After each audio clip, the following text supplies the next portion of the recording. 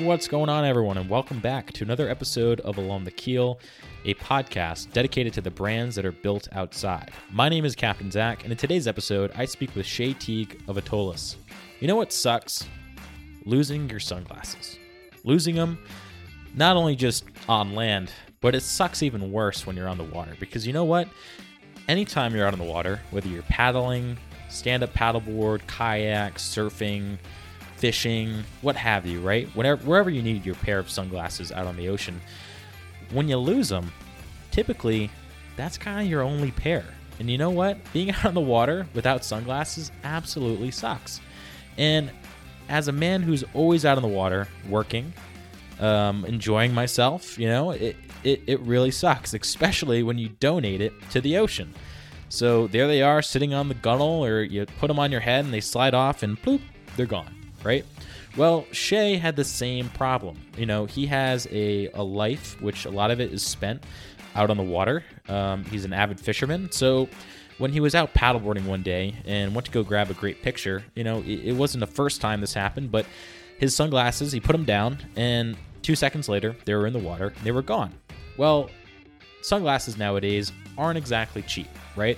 A good pair of sunglasses can run you between $200 to $400 to $500, right? So after 2 or 3 pairs, you could drop almost $1,000 on sunglasses alone. So, it's another added expense to an already expensive hobby, right? Life on the water is not exactly cheap. So when Shay decided that he was going to take a stand against this and create a product that not only kept the sunglasses on his head, but if they were to go over, they would float. And not only that, but you got to look good too, right? They aesthetically have to be somewhat pleasing. So Shay decided to create Atollas, which is the only floating eyewear keeper that not only works great, but looks incredible. I'm super excited to share this episode with you guys. Shay and I had a great conversation. A few of the topics that we brought up was how athletics and entrepreneurship kind of play hand in hand, as well as learning about his first startup company that he currently still runs and is very successful, and how those things kind of interlock and overlap in some ways. So it was a great time talking with Shay. Can't wait to have you guys listen to this episode of Along the Keel, and make sure to stick around towards the end because we have some pretty cool announcements coming your way. Enjoy.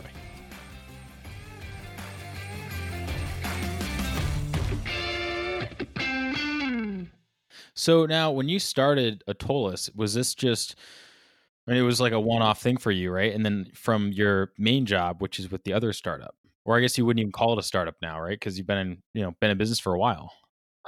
Yeah, back then it was a startup. I started a lot of stuff at the same time, and I wouldn't recommend it.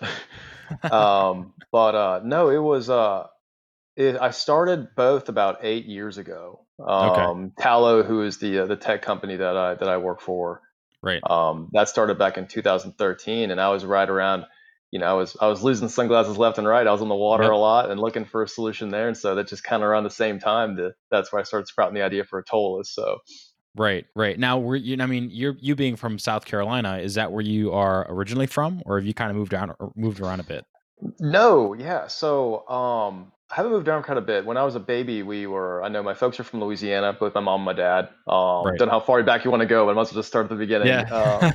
But yeah, both my folks from Louisiana. Mom from a very small town, Cecilia, very rural, Cajun country town, Hmm. and my dad's from New Orleans. They met at Louisiana State University, got married. They were lived in Baton Rouge, and then they lived in Kansas, then Virginia, and then they moved to Atlanta. And I was about in second grade when we moved to Atlanta, and that's where we grew up. So I grew up north of Gotcha. Atlanta in a town called Johns Creek, and was not nowhere near the water. So I didn't grow up on the water, unfortunately. Didn't start experiencing fun times in the water till later in life, but ended up, going to school at University of Georgia, and then, beginning my degree in landscape architecture and moving from there. Right, which is so strange because landscape architecture, compared to what you do in the tech industry, and then turning that into what would be Atolla. Am I saying that right? Atollas. Atollas, yeah, that's it. Atollas. Yeah, Okay. Atollas, yeah. Right, Um, from the jellyfish. like the jellyfish, like the Atolla Okay. jellyfish. You looked it up; it's a very fascinating creature. So, Yeah. honored to pay homage to it. Of course, of course. Now, I mean, I think it's important to kind of touch on, what you're doing with Hallow, because that in turn kind of shapes to where you get your grit and your entrepreneurial spirit to then, pursue this side hustle, which is another passion of yours. Like helping students is in one hand, and on the other hand is being out on the water. And then there's this merger of the two, right? Because you always learn from both sides of the coin, right? The Sure. successes and the failures. So just give us like a quick rundown as to how that even started and what that is exactly. Yeah. So, I started my career in landscape architecture. I wanted to be a land planner, design like resorts and communities and things like that. I'm a very Hmm. creative person by nature. There's a lot of engineering involved in that degree as well. So I did start learning about, as bad as I am at math, I started finally figuring out even the So am I. slowest, even the slowest boat gets down the river, as they say. Yep. But so I had that landscape architecture blended the creative side of me, which I loved. I'm very right brained, Hmm. left-handed. So I Hmm. guess that's if you want to connect it with the right brain. But anyway, Sure. but had a little bit of engineering there as well, and so I started cutting my teeth as a landscape architect. And then around that time, I was actually in Fort Lauderdale. That's where I started, and that's where I kind of got connected to the water for the first time. First Right. time I lived on the water.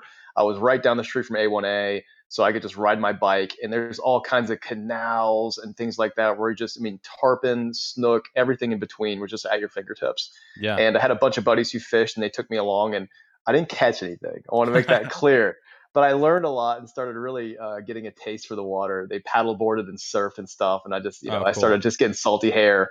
So that's where that love for the water came from. But by that time, I met a gentleman named Casey Welch, and Hmm. he was the brainchild behind Tallow, the company I work with right now. And we had a mutual friend at the company I worked for. She actually was a landscape architect, and her sister is Casey's wife.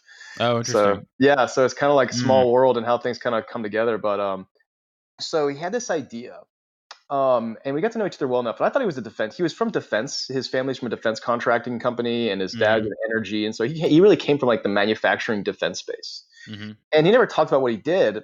And I just always thought, well, he must be in the military side of things. He can't talk about it too much. But then he said one night we're having a beer, and he said, "So, what do you think of this idea of having like a Rivals.com or an Mm. ESPN Top 100 type website where athletes can showcase their skills, their talents, and abilities? Let show where they're committing, let coaches watch their highlight films, things like that."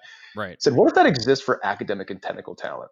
What if that exists for Mm. everyone else out there? Because there's colleges and companies who are dying to tap into that talent pool, but right now they have no way except Right. for like setting a table up at a college or career fair and hoping that the right person passes by. Right. And he knew I was an athlete, and I immediately got it. It just clicked in my head. I was like, that surely exists already, right? Hmm. And he said, no, it doesn't. And Hmm. so we talked about it a little bit, had a few more beers, and then towards the end of it, he said, "What do you think about joining me on this?" And I said, "As long as you know my formal degrees in landscape architecture, and I'm in no way qualified for this whole thing." He's a very Then we're intelligent good. guy. Yeah, then we're good. And he said, "Listen, I think you'd be a good fit. Kind of a jack of all trades. Yeah. Help with marketing, website, other stuff, sales." Right. And so I joined him, and we joined a couple other people, and we started building this thing. He had That's already laid the awesome. foundation, and 8 years later, still going, over 1 million users, all 50 states. Got some That's really cool incredible. clients. Yeah, thank you. It's really cool. Yeah. You learned a whole lot, and that goes to speak to you when you mentioned like kind of like what you learn in this, I guess, the entrepreneurial world is it Yeah. was I learned to be confident. Hmm. You got pushed into the fire so many times when you were so unqualified. You felt like a fish out of water. You really did, and you're like, there's these people here that I'm gonna. I felt like a fake. Right. Yep. But eventually, as I got more and more experience, and I started learning and feeling things out and trusting myself, I started getting more and more confidence. And some things Right. that would scare me years ago to death, I Hmm. now see as, hey, I can handle it. So Yeah. that gave me the courage to explore um, other pursuits, which For one sure. being Atola's. Exactly. Now, do you think, that's we had such a great conversation prior to this, recording on, feeling that, like you are a fake, right? That imposter syndrome Yes, and, that was right. Imposter and, syndrome. and having that confidence, after building this experience. How much of that do you think you can attribute to being an athlete? Because I feel as though a lot of athletes in general are able to really stay consistent, set their mind onto something, Hmm. and those that are successful know how to push through that barrier. And I find that, whether you're an athlete in the sport of golf, weightlifting, kickboxing, whatever sport it is, whitewater rafting, you name it, having that mentality and confidence that's going to pull you through, I Hmm. think is a really good attribute, and it carries really well over into, the world of entrepreneurship, right? Yeah, no, totally. And Zach, I would say you look like a rugby player, so I would assume like you probably played some contact sports in your day. I Um, played, yeah, a few, yeah. I bet. Looks it, man. You look huge. Thanks. I appreciate that. But no, Shout it's out to that. Providence Barbell Club. There you go. He's already, yeah, he's repping the t-shirt. That's great. Got a rep, yeah. But yeah, no, that's a really interesting thing you brought up, Zach. About did sports contribute to any of this? I think it did in my circumstances. Um, I think sports really taught me that it's success isn't going to come overnight. You've Mhm. got to put the training in. I was a pitcher. I was a left-handed pitcher, and I was pretty crafty. I didn't Mhm. really need a lot of velocity to keep batters off balance. Right. But as I started getting into the more competitive games and working in travel teams and AAU and all that Mhm. stuff, and really summer league and really playing against some really good players, I mean, I was getting rocked. And so I said, all right, I need to do some stuff that's going to improve my velocity, improve Right. my braking, my off speed stuff. And at first I didn't want to put the work in. I was like, well, no, I'll just keep doing what I'm doing, and Right. and I was getting rocked. And I finally had a trainer be like, listen, like you want to play at the next level, you need to work on these things. And Mhm. it's not going to be an overnight thing. It's the little things. It's going to be monotonous. You're not Right. going to see results for weeks, months, but I promise you, if you stick to it, you're going to Mhm. see success. And Mhm. so he finally got into my head, and I was stubborn, and I had a thick skull, and I was lazy. Mhm. And he found a way to get to me. And I think because he was a very like old school guy, he had a BB Yeah. gun. He had a BB gun, and if my mechanics were wrong pitching, he would shoot the ground next to my feet. It was one of those That's guys. awesome. That's But awesome. I started learning that, and I started seeing the fruits of the labor, right? And that's Right. what I realized, like, there's right. If you stick to it and just dedicate yourself to the process and Mhm. trust it, then success will come. And I think that Right. translates very well into an entrepreneurial world. Yeah, I couldn't agree more. And there's nothing like a little bit of pain to motivate you along the way. A little physical, like a shot of a BB gun. Oh yeah, Um, the but threat of yeah, it I at least. yeah, at least a threat, right? But I'm sure a few of them ricocheted every once in a while. I And don't. There was no BBs no in the BBs. gun. Oh No, man, as I found out later, he said you there found it were, later but on. yeah, he was like later on, he's like, I would never. I never I would have It's a never loaded have shot you. loaded BB gun, man. What are you talking about? I Yeah. wouldn't do that. That's pretty funny though. Yeah, I couldn't agree more. I mean, I've had situations on, being an athlete and just, you overcome an injury. And that's typically, I feel like, where Hmm. athletes are able to, it separates the true athlete from the one that's just there for the hobby. It's Sure. like, are you going to get injured and then come back even stronger? Or are you going to get injured and then, say, oh, I'm a washed up baseball player. Like, I blew my elbow out or something like Hmm. that. Or are you going to get the surgery, come back, do the rehab and really push through? And that is like the daily life of having your own company. I feel as though, and you can probably relate to that. It probably happens to you on a minute to second to hourly basis every day, right? There's just a new fire to put out. There's something new that you have to overcome. Now you go from, building tallow, but in the back of your mind, you have this, this little itch that you got to scratch of, I love the outdoors. I'm finding this new thing, the ocean, which I love so dearly.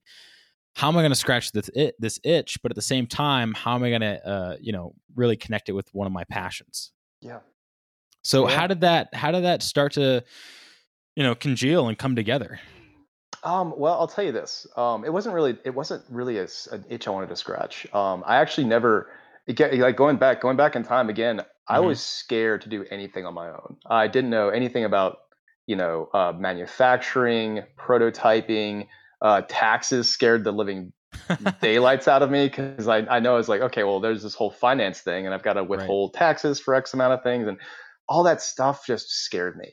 Mm-hmm. And like I said, when I started with Tallow, I was terrified. But it was a leap I took. It was like the first big step in my life to Right. do something different. And Atolla started around the same time. And I think it was just kind of serendipitous that they both happened in concert. Mm-hmm. Because what I was learning in Tallow was then translating over to what I was learning at Atollas, and not Right. one or the other. But basically, I started really spending a whole lot of time on the water. Paddleboarding it still is a Mm-hmm. huge thing for me. I love how simple. I love being in the water simply, Right. disconnected with as little amount of equipment as possible. So paddleboarding was a no-brainer for me. Surfing, I love surfing. Mm-hmm. And so again, it's just because you can just walk out there and just do it. Right. And there's a purity to it anyway. Yeah. So the problem is that I bring very few things with me on my paddleboard. I bring my PFD, I bring my whistle, and I bring my sunglasses. Yep. And I wear prescription sunglasses. My sight is terrible, and so I have to unfortunately put the extra money into getting prescription sunglasses. But I love them. These are Costa Remoras. Good Um, pair. yeah, no, they're great. Yeah. But I've lost too many of them, Zach. Mm-hmm. And it's never like it's not like I'm like it's not out of clumsiness, right? It just happens when you least expect it. Right. Like I remember one morning I was on my paddleboard and I was trying to like get a really good picture from my phone because the Mm-hmm. sunrise was coming up, and I was like, I kept bending down like this, and my sunglasses were hanging over. So I was like, okay, here, let me just take them off and put them Right. on the board. Next thing I know, I take the picture, I move my hand right, done, gone. Yep. And I had a retainer on them too, but it wasn't floating, and they went to the bottom. And this was in the middle of Folly River, Mm-hmm. right basically the intercoastal waterway. So Right. wasn't going to see those again. So that happened 2 or 3 more times. And the final time was when I remember I was in the Kiowa River. It was a morning paddle in July of 2012. And it was very hot morning, very still morning. I remember the Mm-hmm. mosquitoes biting like crazy, and I was paddling down the Kiowa River, and out of nowhere, this skiff comes blazing through. And he wasn't expecting a paddleboarder at like 7 in the Right. morning, so I didn't blame him for it. But so he just blazes right through the channel, and I get caught in some wake, and I fall off the board. Mm-hmm. I'm not a very good paddleboarder, by the way, but I love it. And with that, I gather all my stuff up, and again, I had my sunglasses on like this, but they must have slipped off my head somehow, lost them, and right then and there, I paddled right back in and said, "I'm gonna figure this out. I'm gonna go find a floating hour retainer and just nip Right. this in the bud." And so I drove home, went on my computer, and just started researching, being like, okay, where can I find a floating hour retainer? Mm-hmm. And after about 20 minutes, 30 minutes of searching, I realized that I wouldn't wear any of this stuff. They were clunky looking, huge, Mm-hmm. very ill-conceived, very seemed like, and nothing against the companies making them, like they're big retainer companies, but it Right. seemed like the floating aspect was an afterthought. It was like, hey, let's take our Mm-hmm. product, just slap a huge bobber on it that's neon yellow and call it a day. Right. And that wasn't for me. And then I started looking at to see, okay, what's the buoyancy? What's the minimum buoyancy on some of this stuff? And I started looking at Mm-hmm. that, and half of them don't even have that. They just say we'll float, plastic frames with plastic lenses, or plastic Right. frames with glass lenses. And I was like, We'll okay, so float I gotta, maybe. yeah, so maybe. So I was like, okay, Maybe great. Now, float. yeah, I gotta buy one now, and then hope it works. So Right. it just didn't. It wasn't as it was kind of crazy that this market hadn't given more attention, especially since it's focused on people who are going to be on the water. Mm-hmm. And there's people who love the water like me, and also will have these no matter what. And then I Right. looked at floating eyewear, and I have nothing against floating eyewear, but again, Nah. like I don't want floating eyewear. I like my Right. Costa Del Mars. That's my brand. I Yeah. can't I hear help you. it. Yep. I got mine right over here. I got mine over here. Yeah, They man. need a little help, but I mean, there's a Hmm. big crack in them. But yeah, I'm a Costa guy through and through. I hear you. Hmm. So so you get it. Yeah. And so then I said, you know what? I think I can do this better. I don't know if I can, but I'm a bit creative, and I've got a Mm-hmm. bit of engineering in me. And I like fiddling with things. I like creating things, and so let's give it a shot. Mm-hmm. I felt that's where I felt the itch. I felt a spark. I was like, this is possible. That this shouldn't be too hard. let me see if I can figure out developing a performance level floating hour retainer system that would be for someone like me, an avid water enthusiast who needs them to be buoyant, needs them to be minimal, needs them to be dry quickly, and needs them to be flexible, right? Right. Let me be able to be pliable and moldable and not just be kind of static and constraining. And so that's where the journey began, to design the ultimate hour retainer for life on the water. That's super cool. That's super cool. And it's such a great story, because it's a story that, I hear all the time, is like, I have a problem, I need a solution, and all the current solutions, they either don't exist or they suck, and as someone who has lost, multiple pairs of sunglasses, after, spending, because you know how they are. I mean, that pair of sunglasses probably cost what, $250 or something like that, maybe $300. I hate to admit how much it cost. It was Yeah. like about $450. Holy crap! That's yeah. That's an expensive pair. So you lose 3 pairs, and now you're out $1,000 on sunglasses, right? Whereas you can buy, your floating retainer, which is what, retailing for $19.99 online, right? That's right. So it's really an insurance policy. But what I love is how there was no itch to scratch. It was just this, hey, I want to try and fix this problem, for me. And then you went out and did that. So what were some of the first steps that you took, not really having all of the skill sets, to literally put these things together, right? There's got to be some sort of recipe that you got to go by. Yeah. So I didn't know the recipe. I didn't really have a starting point. Really, I was lucky to know a buddy of mine named Jordy, who he was in the landscape architecture program with me at UGA, and was a very crafty, very hands-on. He was a builder. He's a craftsman. Right. And it's funny now. He actually does construction and remodels homes and stuff like that. He doesn't practice landscape architecture anymore. He knew he wanted to be in fabrication and construction more, so he got into that. But anyway, so he was a craftsman and had that talent. And so I gave him a call and said, "Hey, listen, I've got this idea, and I'm playing around with some different materials and things like that." That was the first thing I did, was buy materials, like raw materials of what I thought I wanted to use. At the first material I started with was cork. Okay. And I'll tell you why that's a bad idea, but because I learned a lot through a lot of field testing and a lot of R&D. But many sunglasses later, I contacted Jordy and said, "Hey, here's my idea. If we got together and talked, and do you think you'd be able to build maybe like a prototype based on what I'm trying to design?" And he said, "Yeah, sure, definitely. Let's work together." So actually, for a little bit, I worked with this guy named Jordy, a good friend of mine, who helped me get the very first prototype out. And actually, if you'll bear with me, I'll show you the very first ones. I'd love to. They're very different than the current generation. So the name was Corkies, much to my wife's chagrin. She hated the name, but so here they are. So, oh, no way. Yeah, so this is the very first generation of what would become Atollas. Again, Corkies. It was a shaped cork floater. Shaped cork floater. Had these plastic ends that kind of like taper down to kind of this nice oval egg shape. And then we used this kind of braided nylon, kind of multicolored rope, kind of like climbing rope. And that was really it. And so they actually look pretty cool. Yeah, I thought they were. I think so. They looked really cool. And again, it was like the MVP prototype, that minimally viable product. Right. And so what we did is he sent them over. I said, "All right, well, let's go test them out." Me and my wife were actually going to the Bahamas with her family. I said, "Hey, let's go test them out over the week." And what we found, it was a rude awakening, right? Cork will not float as much as you think, number one. Number two, it is very absorbent. So if you have sunscreen on your neck or sweat or oil, it'll absorb it, and it's very tough to get off.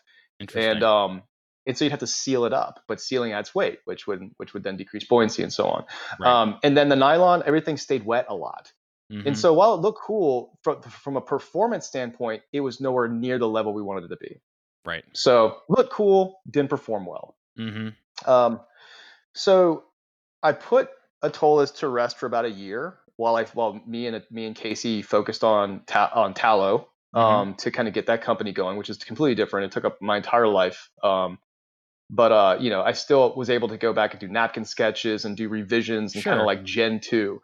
And so when I was able to finally get back into it back in 2014, I realized, okay, what about bamboo? Bamboo work.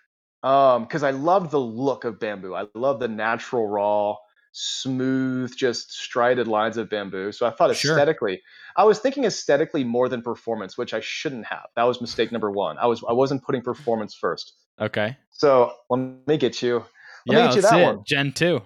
Gen 2. I Okay, love it. so we realized that the rope would stay wet all the time, and also it wasn't pliable, right? It's just Hmm. one static length, and when you're on the water, you never know when you got to do this. Never know. Mm, And so that's why we said, hey, let's go to silicone. That's the okay. better yeah, let's go to medical grade silicone that provides non-conducive properties, quick drying, and extremely flexible. So made sense. Right. Okay, so here's Gen 2. Oh, all right. Um, We're getting so closer. getting closer. So we now have the silicone. We actually introduced at this time, this is actually a reflective material. I like that. So we were trying to think of like, hey, is there a way for this to actually have a safety type feature on it where if you're in low light conditions, if light catches this, you can see it. Right. And it's a nice kind of visibility feature. Sure. And then you can see this is kind of a bamboo floater. Right. So pros looks really cool in my opinion. Cons, extremely heavy, Hmm. doesn't float a lot at all. Bamboo and cork, you think they're No very float. buoyant, not a lot of float. Yeah. So the only way to get maximum float, which after our R&D would be 50 grams. I can Okay. share that. I can share that story how we figured that out. That's funny. That was my next question is like, when you were, because you shared it with me before, is you going into the Sunglass Hut and literally figuring out how buoyant do I need to make this thing? Yeah. So we needed a baseline of, all right, we want to know if we created a floating hour retainer, we want it to float virtually all pairs of sunglasses. So you could Hmm. grab it off the rack and we're confident that you could take that home and once you get the water, it'll float your sunglasses. So Right. we needed a baseline. So we went to Sunglass Hut with one of those little pocket little scales. Yeah. And I went to the front desk and I said, okay, this is going to sound kind of weird. Um, but can I weigh all of your sunglasses just to see how much they weigh? And she said, why would you want to do that? And the first thing that came to my mind was, oh, it's for my kid's science project. So I completely made that up. I guess I was trying to be protective of like my idea. Right. Right. And so she said, well, yeah, sure. And I started doing it. And all the other reps and people that were working there got really interested and fascinated by it because I guess no one's ever weighed the glasses. And so they Right. also started bringing their glasses to me and grabbing stuff off the racks and being like, hey, weigh this one. How much does this weigh? Ooh, That's I bet this awesome. one's going to be really heavy. Yeah. And it was actually quite fun. And so we found that the heaviest pair of sunglasses that I could find, and I went there. I also looked online. I talked to Smith. I talked to Hmm. Costa. I talked to Canon. Called all the major sunglass manufacturers asking for their heaviest pair of sunglasses. And the winner from my research is Maui Jim. They have a pair called the World Cups, Huh. which are these massive pro grade sailing sunglasses. They actually have Okay. a rubber coating on the frames, Huh. and they weigh in at 52 grams, which I think translates to about like just under 2 ounces, maybe. I may be wrong. Okay. So I said that this is the pair. This is the one we test on. So we took that pair, and every generation from that point on did not pass the test unless it floated that pair of sunglasses. And so that was one of the big tests. That's awesome. That's awesome. So, I mean, that's just a great little snippet of how, you overcame a challenge, right? It was like this thing of, hey, I need I need to go weigh sunglasses, and Mm-hmm. I've been in similar positions where it's like you don't quite want to tell someone what you're up to, so you kind of make up this front a little bit, and maybe it's somewhat dissimilar to what you're doing just to get your point across. But I love that Yeah. story. So you go from weighing these sunglasses, you're at Mm-hmm. Gen 3. Mm-hmm. But there's also this other component, which is like the whole brand side of things, right? Yeah. And like, so how do we have this awesome product, but how do I get it into the hands of people like me, right? And you're in the same boat, whereas you just love the outdoors, right? You need to interact and in some way tell your story to touch the consumer enough so they can kind of get on board. And I feel as though it's more than just an insurance policy, right? Because it's really a representation of everything you love to do, Mm-hmm. and as a result, created this to amplify that experience and make sure that you're, at the end of the day, you don't lose your sunglasses, right? Save you money. Absolutely. So, you mentioned the name Atolas is, named after the jellyfish. Where did that even come from? Because, you went from, what were they called? Corkies? So we went from Corkies. Yeah, you went from Corkies. Then we went to an even worse name, Seamies. Seamies? Where do you get that from? Well, you could see them if they were floating in the water, and C was spelled SCA. All right. I know, yeah. And trust me, I know it was terrible. And my wife was the first one to tell you that it was well, awful. But actually, you got yourself an honest partner then. Partner in crime. She's honest, but she's super talented. She's the one who helped me come up with the name. So we started to get the Gen 3 right. And Gen 3, by this time, I was feeling really confident in where the design was going. I was still sketching. I sketch a whole lot. It's something I love to do in my free time. Again, being a landscape architect, one of the things we would do is we would go to these places that would be, just maybe a tract of land. And if we were designing a community, we would try to envision the space on what you were designing. And so a lot of sketching, a lot of free form stuff. And so I got pretty decent at, designing forms and things like that. So the sketch really started to evolve into a much more organic, sleek. I was stripping things down. I was like, we don't need this reflective material. It's too much. We don't need the tricolor, don't need to be 3 colors in here. Let's strip it down and kind of go how basically Apple did with their technology, was stripping it down to just the very basics. And I was feeling really good about that. And it was taking on this very sleek, organic, marine-like form. And I was really liking where it was going.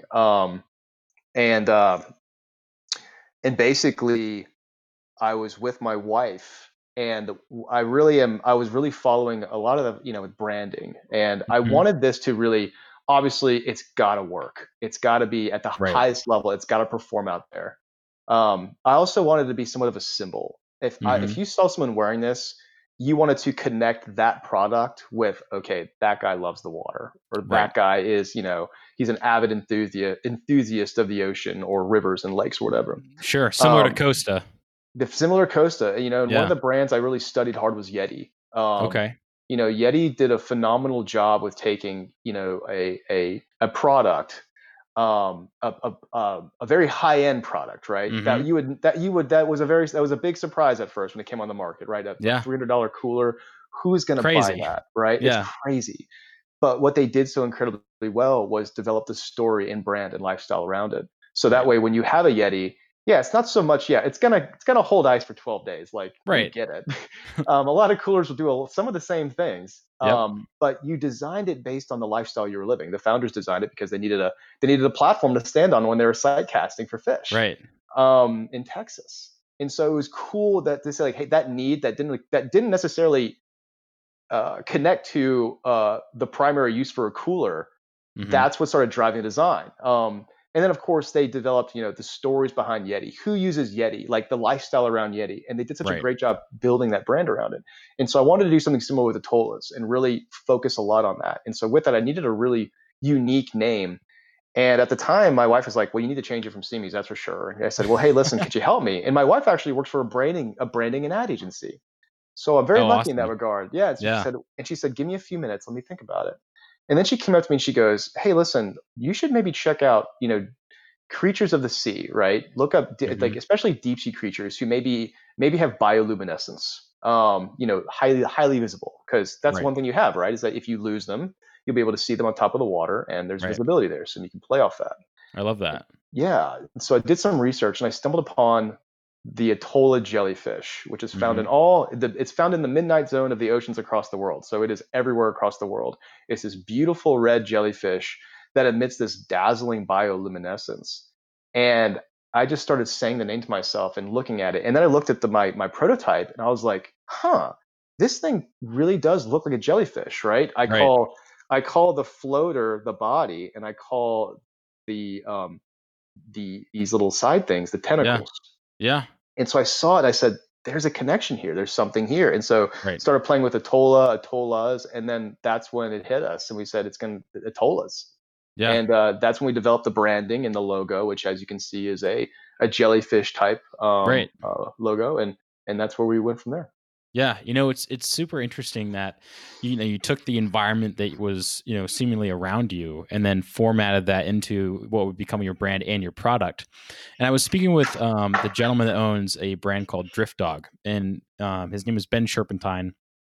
I actually recorded the episode with him very recently, and one of the things that he mentioned was when he was going through creating the designs for his shirts and apparel and whatnot, Hmm. was he wanted to mimic the environment around him and portray that in such a way that it opened up people to his perspective, but at the same time allowed someone to take their perspective on the environment as well. Right? Because if we go out into the marsh, for instance, right, we're going to go look for snook, or in my case, we're going to go fish for some striped bass.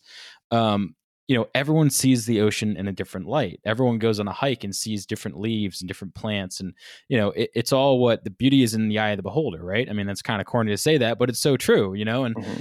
for you to take that brand, but coming from a landscape architecture background, I find is really interesting. And when you said that you had to draw the landscape and build something around the landscape, it's very much so the same pattern that you took to then create Atollas. I Hmm. mean, correct me if I'm wrong, but it seems as though it's the same workflow. I mean, to put it simply. Yeah, no, definitely, Zach. And I didn't even, to be honest with you, I never even thought about it until you just mentioned it. I think that, when you're a landscape architect or an architect or anyone who's just designing or creating anything, you're going to be influenced by your surroundings. You're going to be Hmm. influenced subconsciously even by what you're trying to do. And I think in this case, as I started getting into the later iterations of the design for Atollas, the keepers, they did start taking a more, I called it a shark-like appearance at first, like just this Right. more, just very sleek, this Hmm. biomimicry type style. Sure. That I wish I could say it was intended from the get-go, but it wasn't. And I Right. guess it just subconsciously was just kind of coming into my mind based on what I saw, based on where I saw the end product being, which was out in the Right. ocean and the rivers and lakes and stuff. Right, right. Well, it's funny you mentioned sharks because when I might have told you this story last time, but when I lost my pair of sunglasses recently, which were another pair of Costas, I've lost like 3 or 4 pairs now. I'm gonna have to get my hands on a pair of Atollas, and We'll send you a pair. thanks. I was getting off a charter. It was like 1 a.m. in the morning, and I Mhm. put my head down to go look at the hull or something, and the sunglasses slide off my head. Now in Hawaii, in the harbor, Honokaha Harbor, which is on the Big Island of Hawaii, for those that are listening, is there's a shark that lives there, and her name is Laverne, and Laverne hangs out in the harbor and eats all the ripped fish. Right, so chances are that when you're in the harbor, Laverne is either nearby or she's swimming right next to you, and That's she's a incredible. yeah, yeah. Well, it's incredible until you see her and you're like, I don't know if I want to go swimming in there. Um, but some people do. I never did until I had to jump in after I lost my sunglasses. It was like a quick in and out. I was not hanging out there for very long. But it's interesting to hear that you made that realization, but in some sense, subconsciously, right, we always have these challenges that we have to overcome, Mhm. one being design and one being coming up with a name. And was there any other challenges, or one in particular, or an experience that kind of sticks out to you that was like, man, I just want to wave the white flag here, like Yes. it's such a cool product, but at the same time, like, I got tallow, I got a wife, I got family, friends, like I got too much going on, Mhm. but you want to keep moving forward with this. So was there ever some time or experience that you were like, I'm done, like, let's keep moving? Yeah, there were a couple times, both during the manufacturing process. Mm, That that world in and of itself is so incredibly different and complex that it is.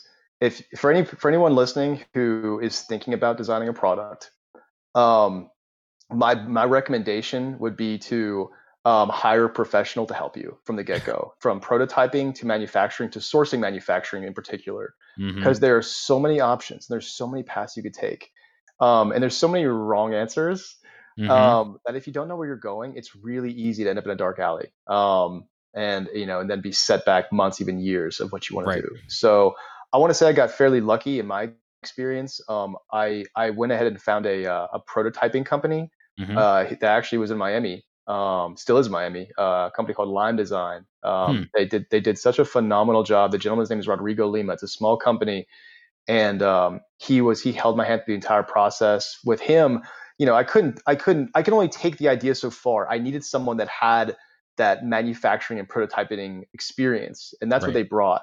And so this was my first big commitment, like expense wise, right? Yeah.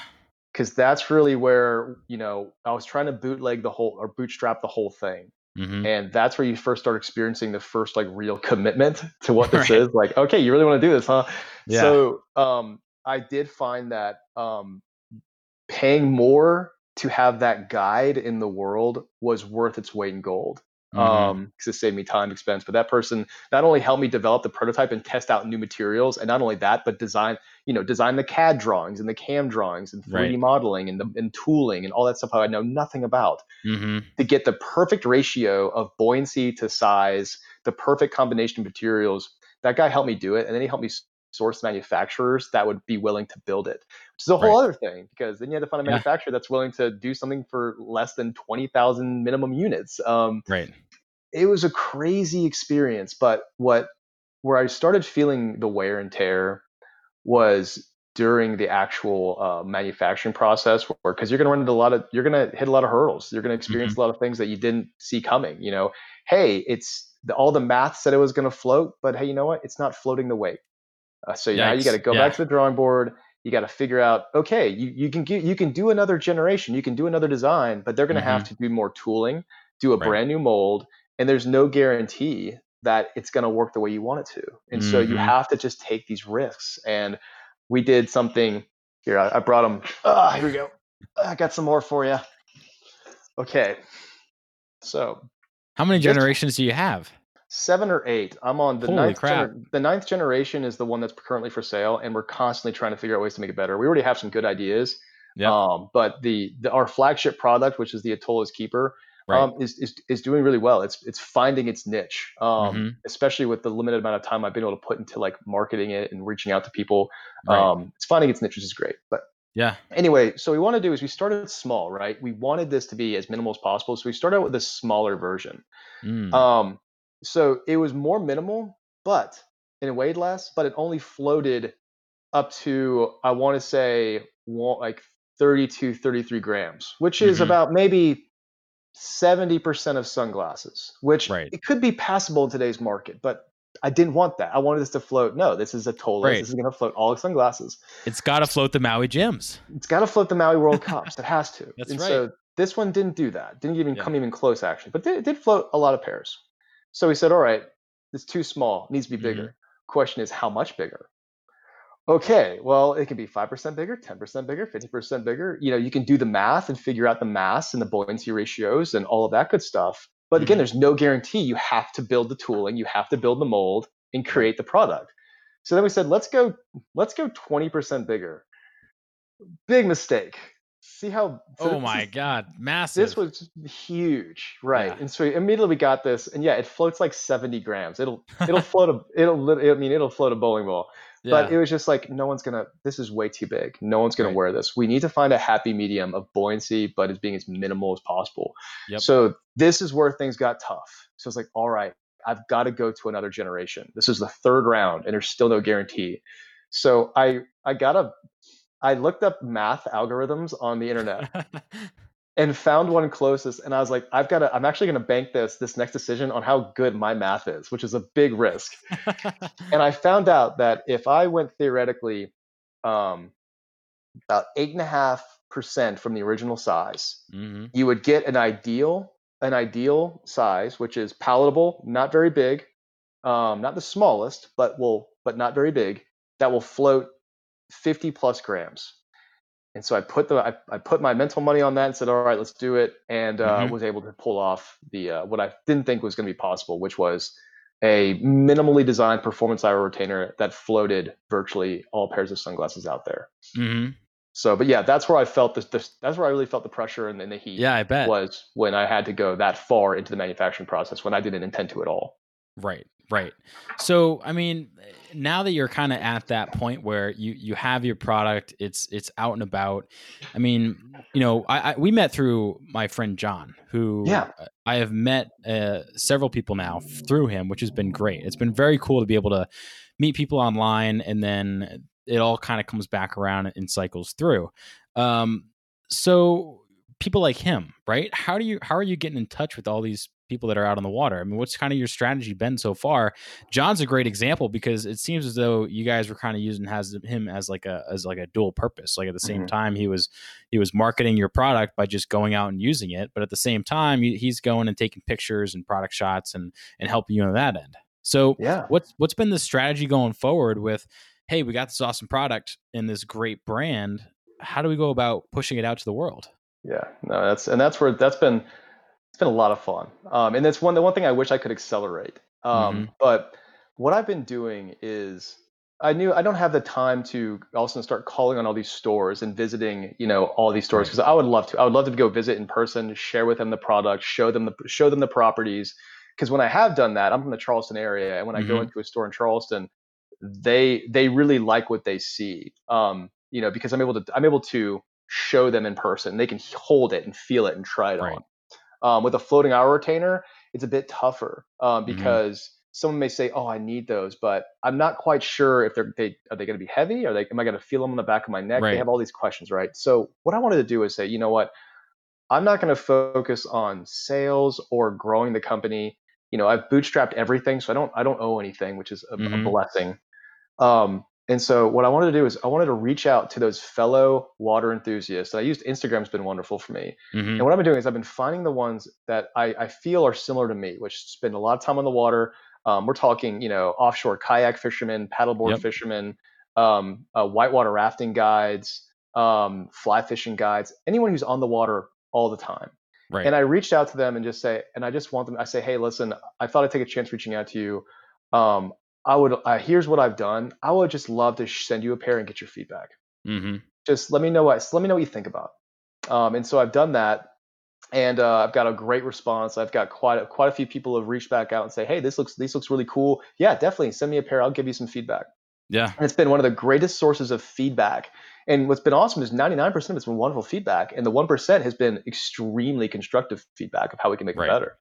And then it's really cool is when these people who I reach out to agree to it, they really become believers. Yeah. And they then offer unsolicited, which is really cool and extremely thankful for, is they say, listen, like, are you okay with me, taking pictures of this? Or, hey, I'll be wearing it in the fishing tournament this weekend. Like, look out for some pictures. And it's Right. cool. They kind of just get bought into the kind of like the family. Yeah. And and when they do that, I was like, that's really cool of you. Thank you. And I'll send them, just to say thank you. I'll send a hat, a T-shirt, stickers, stuff like that, Sure. just to say thanks. And that's really what's helped me.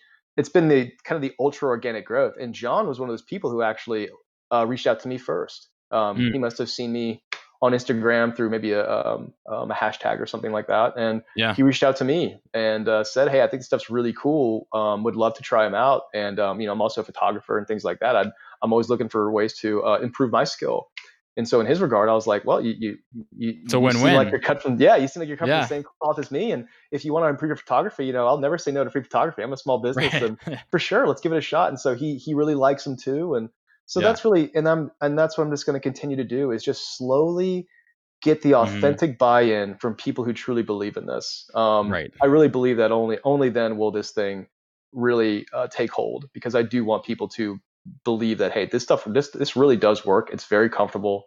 Mm-hmm. It's phenomenal on the water. And when those glasses finally go over, man, when your heart stops beating so fast, you're gonna be thanking, you're gonna be thanking the good Lord that you agreed to try a pair Right. out. Right. But there's a lot to be said about having a brand that grows organically and authentically. I mean, Mhm. and so many times I feel like I see these brands that are. It happens a lot with apparel brands because it's a lot more people can invest a few dollars into a t-shirt than rather going into tooling an entirely new product right out of nowhere and making Mhm. that really big commitment like you did. But what happens is they kind of grow, they fail, and they just kind of like sputter out. And to see a brand that's really authentic and true to its core and its mission, and you as a guy who's that person that's out there living the waterman lifestyle, I guess you could say, right? And A sees this as clumsy man living the Waterman lifestyle. a clumsy version of the waterman lifestyle. It's just really really cool. Now, I think in every story, there's always a few people that are kind of behind the scenes, right? That Mhm. maybe just don't get the light as just because it's just, they're not the face of it. So is there anyone that has kind of helped you along the way in a part of your team that is kind of in the background, really pushing you and motivating you to really make Atollas come true? Yeah, definitely. So number one, my wife for Hmm. sure. I'm sure the countless hours of me talking about this, and she is my official pioneer and field tester. Yep. I owe her for the name. I owe her for the constant tweaks, for the frustrations that I would share in the middle of the night with like, Yeah. how do I get over this hurdle? And she Right. just say, hey, just sleep on it. Everything's going to be okay. So Yeah. she was the one who calmed me down, let me think clearly, and then wake up Mhm. the next day and be like, okay, let's approach this a different way and see if we Right. can't solve it. Um, the gentleman, his name's Chris Eddington. Hmm. He was a graphic designer at my wife's agency, but then has moved on. He's in Pittsburgh now, and I've always respected this guy's designs.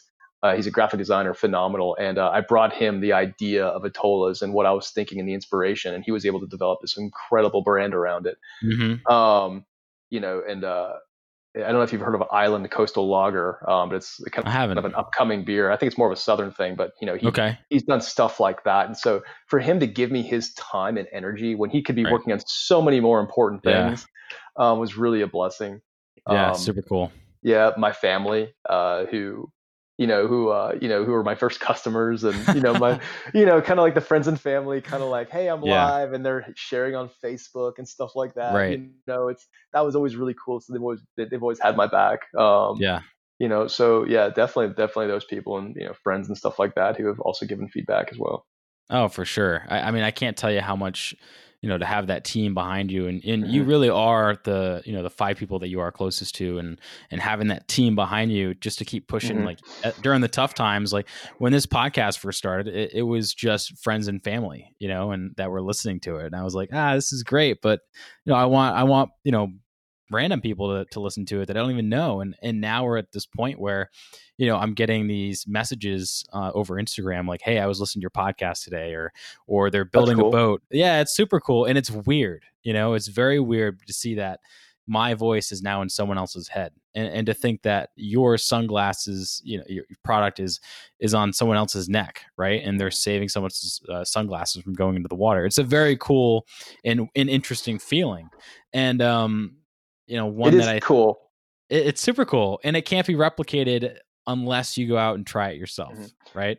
Yeah, it's funny, there's one neat specific thing that you mentioned, like when you see your product out there and you didn't realize that it's Yeah. there.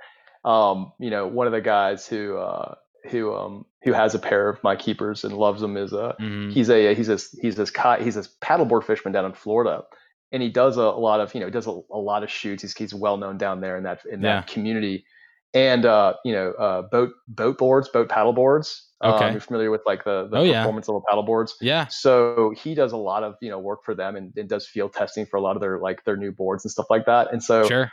I got a I have a boat paddle board as well. It's what I use to Hmm. to fish from, and I fish in the flats. So I'm very familiar with the brand. And so I get an email from Boat, and it's kind of promoting like a new product. And I look at the Right. picture, and I squint, and in the picture that's supposed to be promoting the boat board is my keepers on the model that's on the That's boat board. wild. And so that, to me, I sent it to my wife, and I was like, see if you can't find something cool in this picture. And then she wrote back, she was like, that's awesome. And I was like, I know. And we got all excited about it. So it was cool. That's so cool. That had to have been such a big moment of validation, and be like, man, it's actually working. Like this is it's gonna do something, Well, yeah, I hope so. Yeah. I believe in the product. It's only going to get better. It works, it performs. And that was the goal. As long as I build it to the highest quality I can, then success hopefully will follow. Yeah. So hoping and banking on that. And if it isn't successful, that's okay. I learned a whole lot, had a lot of fun. Right. Right. Now, do you see anything for the near future for Atollas? Yeah. A lot of people have reached out to me, like, sharing their ideas for kind of like other products and stuff like that, like floating Hmm. keychains and things like that. And, it's definitely in the future. I really do want to focus on the flagship product. and improving it. I'm one of those guys that, like, if you do one thing and one thing really well, I think that's a solid path to success. Right. And so one of the things I'm looking into right now, and I can't promise anything in the near future, but is a version of my keepers where, let's see if it's not here. It's a version of my keepers, and I'm working on the first prototype right now, to where the floater's removable, to where, if someone buys it, it is, yes, you have the floater that keeps your sunglasses afloat, but hey, if you wanted to, if for some reason that floater's bothering you, you can take it off and just have a silicone retainer and instead. Right. So gotten some feedback, and that's been some feedback that I'm taking quite seriously. And if I can pull it off, I will. But currently working on that. Interesting. I like that idea. It's something that, because you're always going to wear your sunglasses, but you're not necessarily always on the water. So you going out to dinner, maybe having this big, the float retainer on, but being able to pop that off and, throw it in your cup holder real quick and just wear something that's a little bit sleeker. And then when you hop back on the boat, you pop it on, you're good to go. Totally can see that that's a very cool product and idea. But hey, man, Shay, it's been a real pleasure being able to chat with you today and learn all about Atollas and just what you got going on and the story behind it. So where can people learn more about it and pick up a pair? Well, Zach, first of all, man, just the fact that you reached out and we're able to connect and do this is an absolute honor. So of course, the pleasure's all mine. So I appreciate you giving me the time I appreciate to tell the that. story.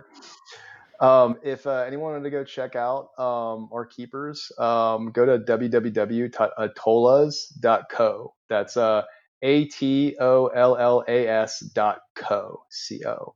And we've got keepers, and we got hats and tees and all kinds of cool stuff there. So check it out. Yeah, awesome. Facebook, Instagram, the whole bit, right? Yep. Instagram is Atollas Gear, and Facebook is Atollas Gear as well. So we're on Facebook and Instagram, and give us a follow if you like, and follow the story. Awesome. Well, thanks, Shay, and it was a pleasure having you on. Yeah, Zach, pleasure's all mine again. Thank you so much for this. Thank you guys for tuning in to this episode of Along the Keel. It was a real pleasure to speak with Shay and learn all about Atollas and, even touch on his company Tallow as well. He's just such a great guy, very interesting, and has a great story. It's like you have a problem, you want to solve it, and you realize no one else has done it, and you're like, man, maybe I should do it. And that's what he did. So super cool to be able to talk with Shay. If you want to learn more about Atollas, you can head on over to their website as well as their Instagram, which is all linked below. And make sure to give them a follow, a like, and share their story as well. If you're someone who is out on the water all the time, this makes a great stocking stuffer. It fits in your stocking. And as someone who uses them on a daily basis for almost about a month now, I can say for certain that they work. I've been wearing them out on the water, for recreation, for my job, for about a month now. And they're a great product. They stay on your head, they float, they're not uncomfortable like a lot of other brands are, right? They're not in the way.